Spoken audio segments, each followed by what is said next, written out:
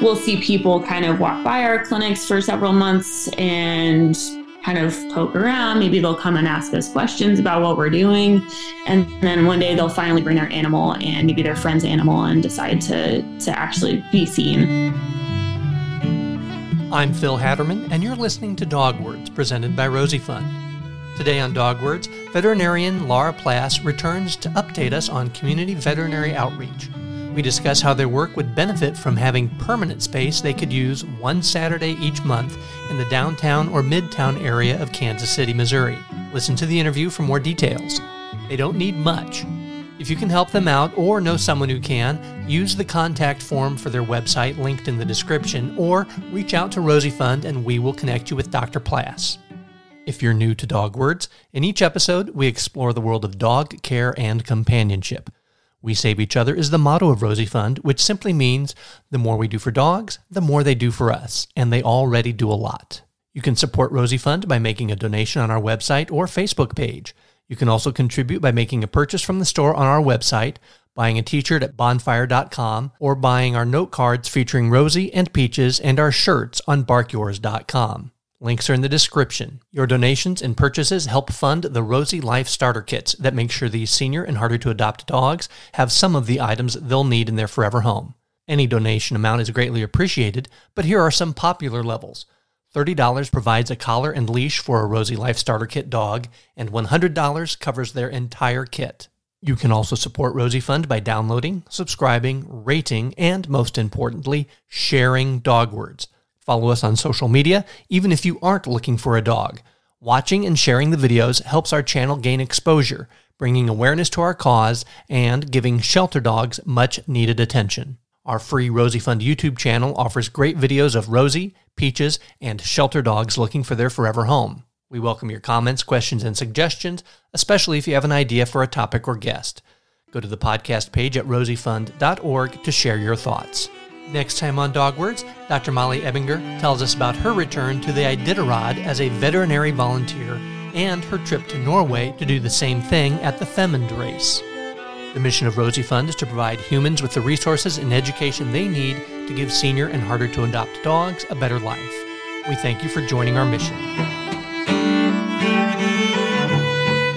Today, we welcome back to Dog Words Dr. Lara Plass.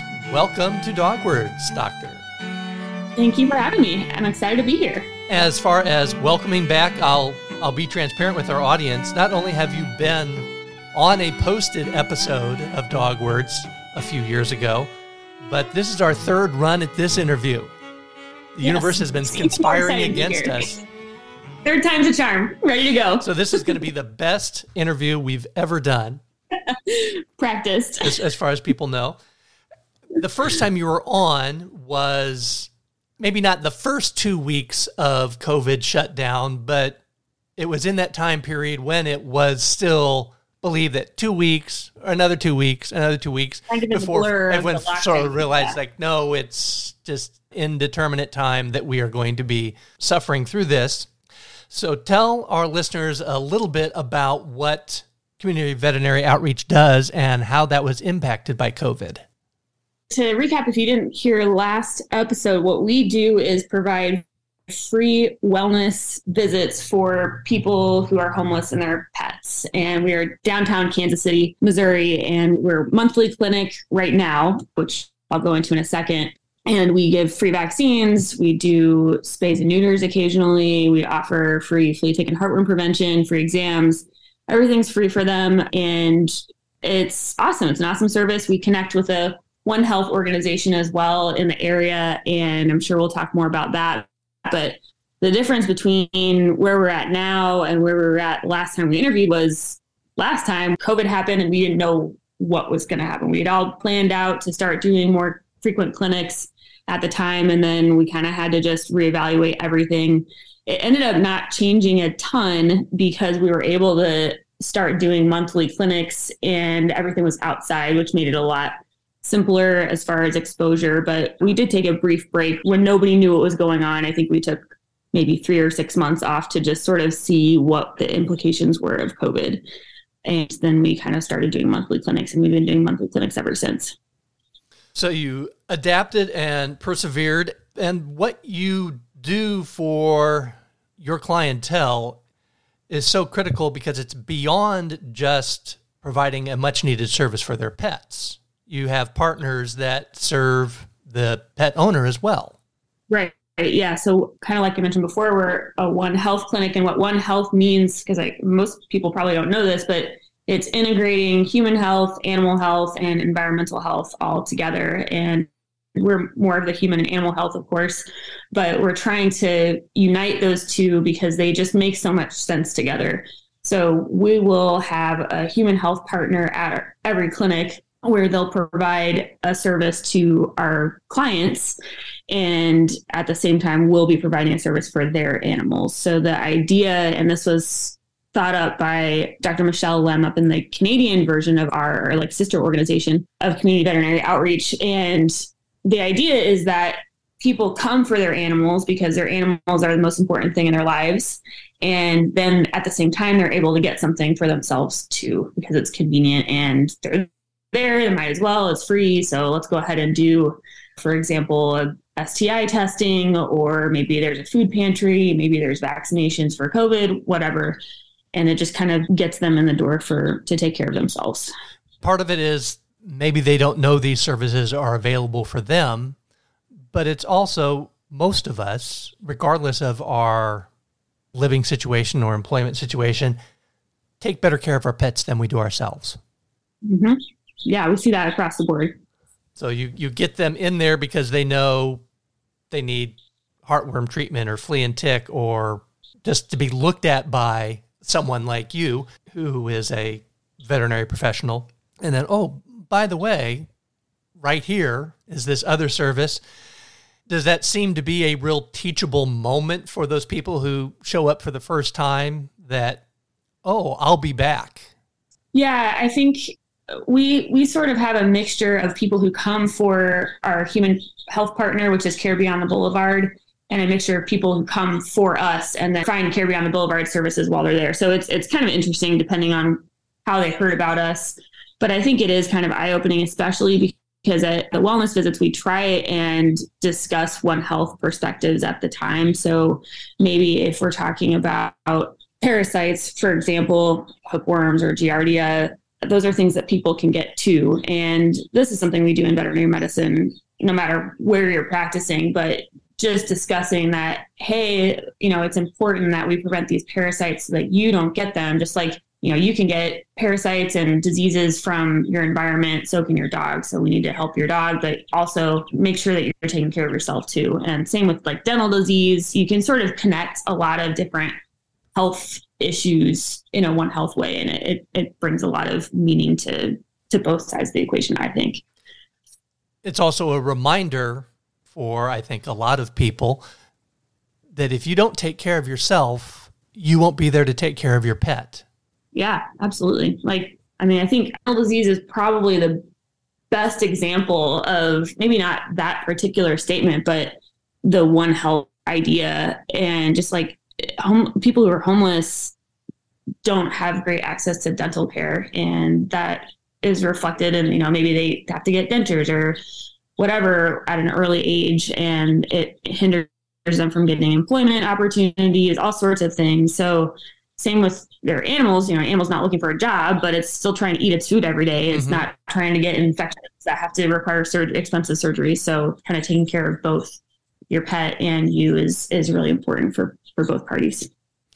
How is the animal care side of your pop-up clinic staffed? We are all volunteer based. So we have several veterinarians who volunteer. Some of them come every month. Some of them are just more sporadically involved, but we have 2 to 3 veterinarians who come and do all the exams, et cetera. Our board is made up of volunteers. And then we have volunteers running the reception area, and then technicians too. We also partner with K-State's vet school and their shelter medicine program, and they have an outreach rotation where their vet students spend a week going to different outreach clinics like ours around Kansas. And then on their final day of rotation, they come to our clinic and they're able to see the real One Health mentality of things. And we have their students volunteering with us. So a lot of their students, their students will be doing exams and actually doing the vaccines while the veterinarian on staff stands by and helps them out, make sure that everything's correct, see if there's any learning opportunities for them too. I would bet that's really eye-opening for a lot of those students that they've not been exposed to this kind of environment before. Yeah, I think it definitely is, because when they're in vet school, they're in the ivory tower of medicine and they're not getting exposed to real life in general practice or in these outreach situations. They're exposed to gold standard of medicine every time, or else, that's just how it is. And it's a great learning environment, but you're not necessarily getting real life opportunities. So when they come to our clinics, they're able to see, client interactions where things aren't ideal, where we have to send patients home from surgery without pain medications for 20 days. And maybe they're going to be living outside while they're recovering, which is not a great place to recover just because of the higher incidence of infection. But that's just reality for our clients. So it's just something that we have to think about and deal with. I think it's a really good opportunity, and it also just kind of helps their brains sort of bend to figure out what's going to accommodate the owner. And that's something that they'll carry through their whole career, no matter where they practice. Yeah, I think of MASH. I'm older than you are, so you may not have watched MASH every week like I did. I have watched MASH on TV Land. Okay. So when the David Ogden Stiers character, Major Winchester, was added to the cast, he came from some prestigious hospital in Boston, and his approach to triage in a medical tent in Korea didn't work. He was trying to do things when you have all the resources available and the aftercare and totally Hawkeye different. And everybody have to bring him up to we don't have that luxury. Yeah. Deal with it. Yeah. You don't get time to think about it. You have to deal with it right now. And that's that. And when you come out of school, I think it's super fun to have to adapt to that kind of stuff. That's one of my favorite parts of my job, is just figuring out which owner's going to be able to do what and want to do what, but you have to offer the same thing to everyone, because that's good medicine. And then you figure it out from there. How do we make this work? Yeah. What kind of, I don't know if attendance is the right word, what show rate do you typically get? How many people do you serve on a given session? That is less variable now. I'll give you, just because we'll go back to COVID for a second to show how our numbers have changed. But during COVID and right before COVID, when we were operating, we were in the 5 to 10 clients kind of thing per 3-hour clinic.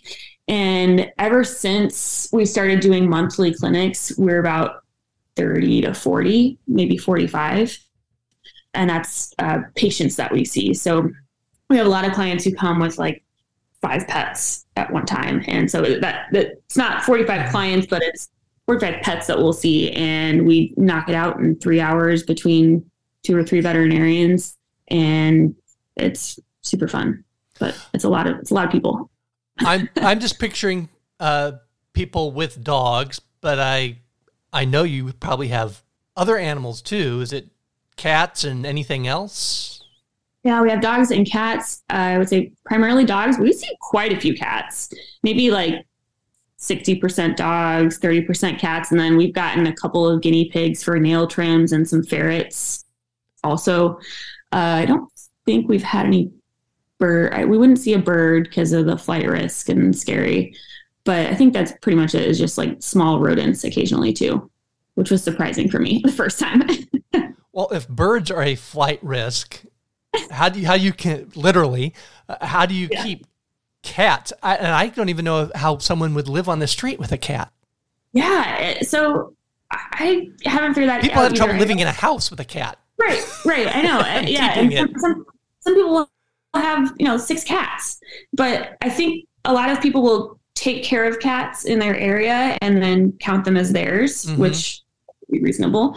And then they'll take care of them and do vaccines for that cat. And that's one situation for them. Another situation is they might live in their car, or they have a house and it's just a really transitional moment for them. Just sort of so many different places that people come from. But for us at clinics, we're fortunate enough to have K-State's bus, surgery bus, and they have an area in the bus van thing where we can just go inside and do kitty exams. And that's where we try and do everything with cats because it's an enclosed space. I don't feel comfortable doing cat exams outside just because they squirm and they're ninjas and I'm about to let someone's cat get out and it'd be my fault. I know I would feel horrible.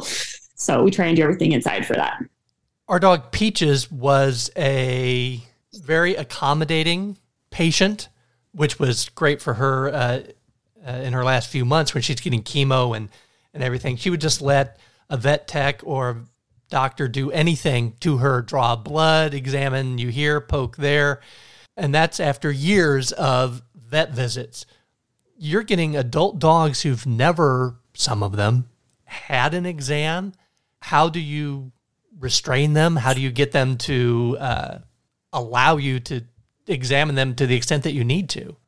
Yeah, and this is something that all veterinarians and veterinary technicians experience too, no matter where you're working. It's hard at first. Some dogs don't care. Like there's no stranger danger for them ever. And they need to be like, whatever you want to do is totally fine. And I'd say that's honestly the majority of patients that are okay with stuff, at least okay with things being done to them. But the ones where maybe they're more aggressive or really, really scared, we have our technicians who are trained in animal restraint, and we have different restraint techniques that we can use. We try and do as much fear-free techniques as we can, which just means that we're really getting lots of snacks. We're distracting them. We're making sure they can see their owners so they're comfortable, giving them lots of scratches. Maybe we do one vaccine, then we take a break and we do a treat, and then we do another vaccine and just kind of do it really slow. It's not, even though we're seeing 40 people in 3 hours, we're not rushing through things at the expense of an animal. So we'll really take our time. And sometimes, if an owner wants a nail trim and the dog is just not having it, we'll say it's just not going to get done today. Like, I'm sorry, we're not going to stress your dog out more than we have to. And this nail trim isn't a necessity at this point. So maybe we come back at the next clinic and just do the nail trim. We don't do vaccines. We just do a nail trim. Don't have them stressed to begin with. Yeah, it's not worth it. Do you ever have owners who are resistant to what you're trying to do for their pet? I would say not. Once they get into the clinic, they're okay with us doing whatever we think is needed. But we do have a lot of clients that will take several months to actually walk through the non-physical door since we're outside. So we'll see people kind of walk by our clinics for several months and kind of poke around. Maybe they'll come and ask us questions about what we're doing. And then one day they'll finally bring their animal and maybe their friend's animal and decide to actually be seen. But there's a lot of trust issues in the population that we serve just because they have it hard and they aren't always treated very well by others, which is awful. And it's understandable if they have a fear that someone might determine you aren't taking proper care of this pet and take their pet away. So they observe from the sidelines for a while until they see my friend went in with a dog and came out with the same dog. Okay. Yep. Yeah. And I think most of our clients hear about us through word of mouth at this point. So they're hearing from their friends instead of, our first clients were really just taking a leap of faith and coming to see us because nobody had, when you just start out, nobody had seen us before. So that was, as we've grown over the years, it's, I think, become more trustworthy. Yeah. People are it's hard enough to build clientele with a brick and mortar and advertising and the local newspaper.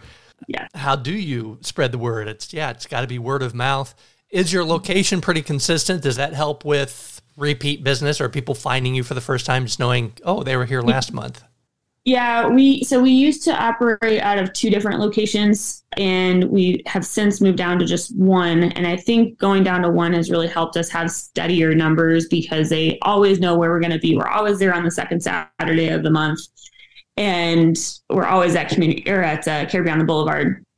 So they know we're going to be. We're consistent. We're there every time, except there have been a couple times when we've had to cancel because of weather because we are outside. So if it's 10 degrees outside, I can't make my volunteers go there, even though people will still show up. But I think just being that consistent presence is very important for this population.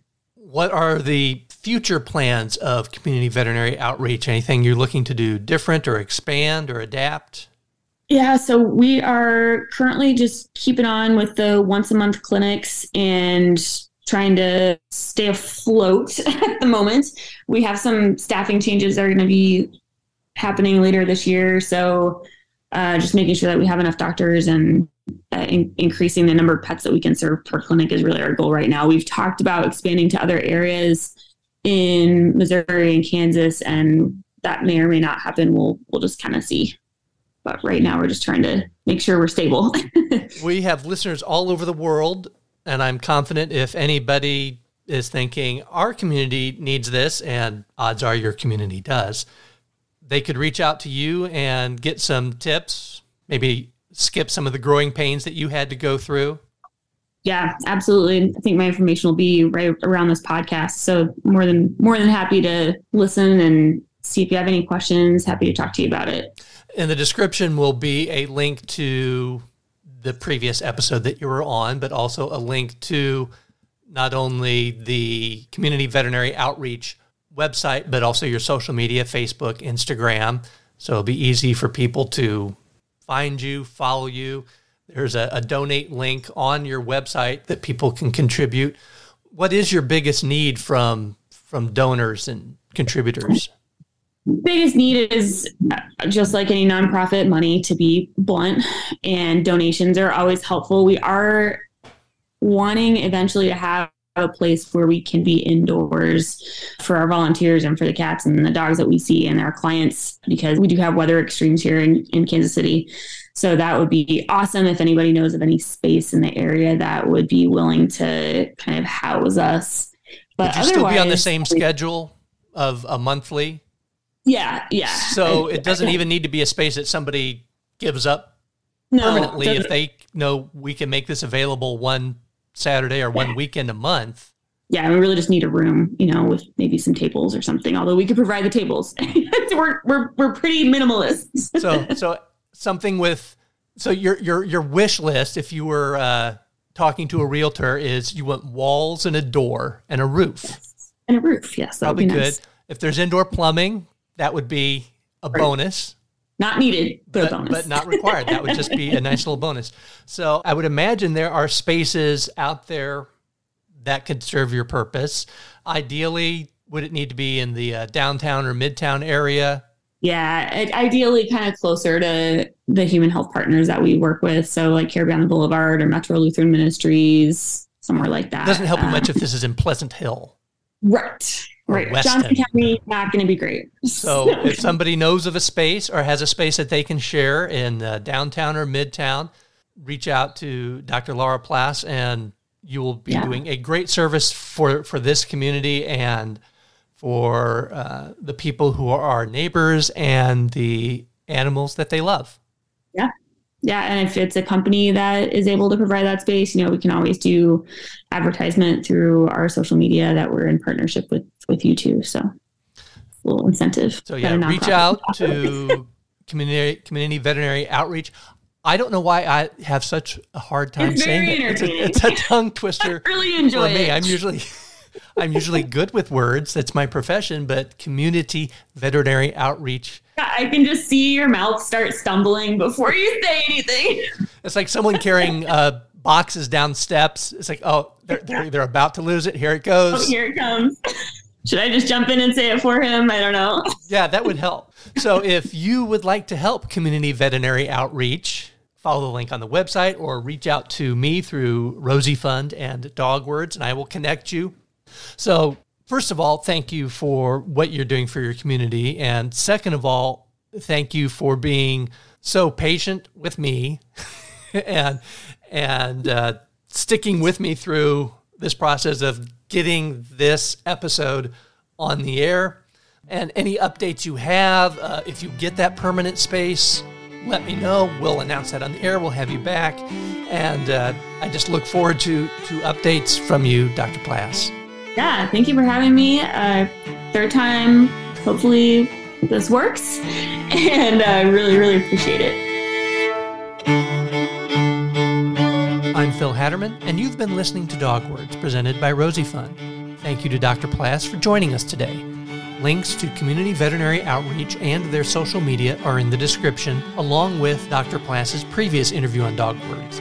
If you can help them find a space they can use one Saturday a month in downtown or midtown Kansas City, please contact them via their website or social media, or reach out to Rosie Fund and we will connect you with Dr. Plass. Next time on Dogwords, Dr. Molly Ebinger tells us about being a veterinarian at the Iditarod and at the Femund race in Norway. A big thank you to alternative string duo The Wires, featuring cellist Sasha Groshong and violinist Laurel Morgan Parks, for playing the wonderful music you've heard on today's and previous episodes of Dogwords. Supporting The Wires supports our mission. Learn more about The Wires, including their concert schedule, at thewires.info, and download their music on iTunes.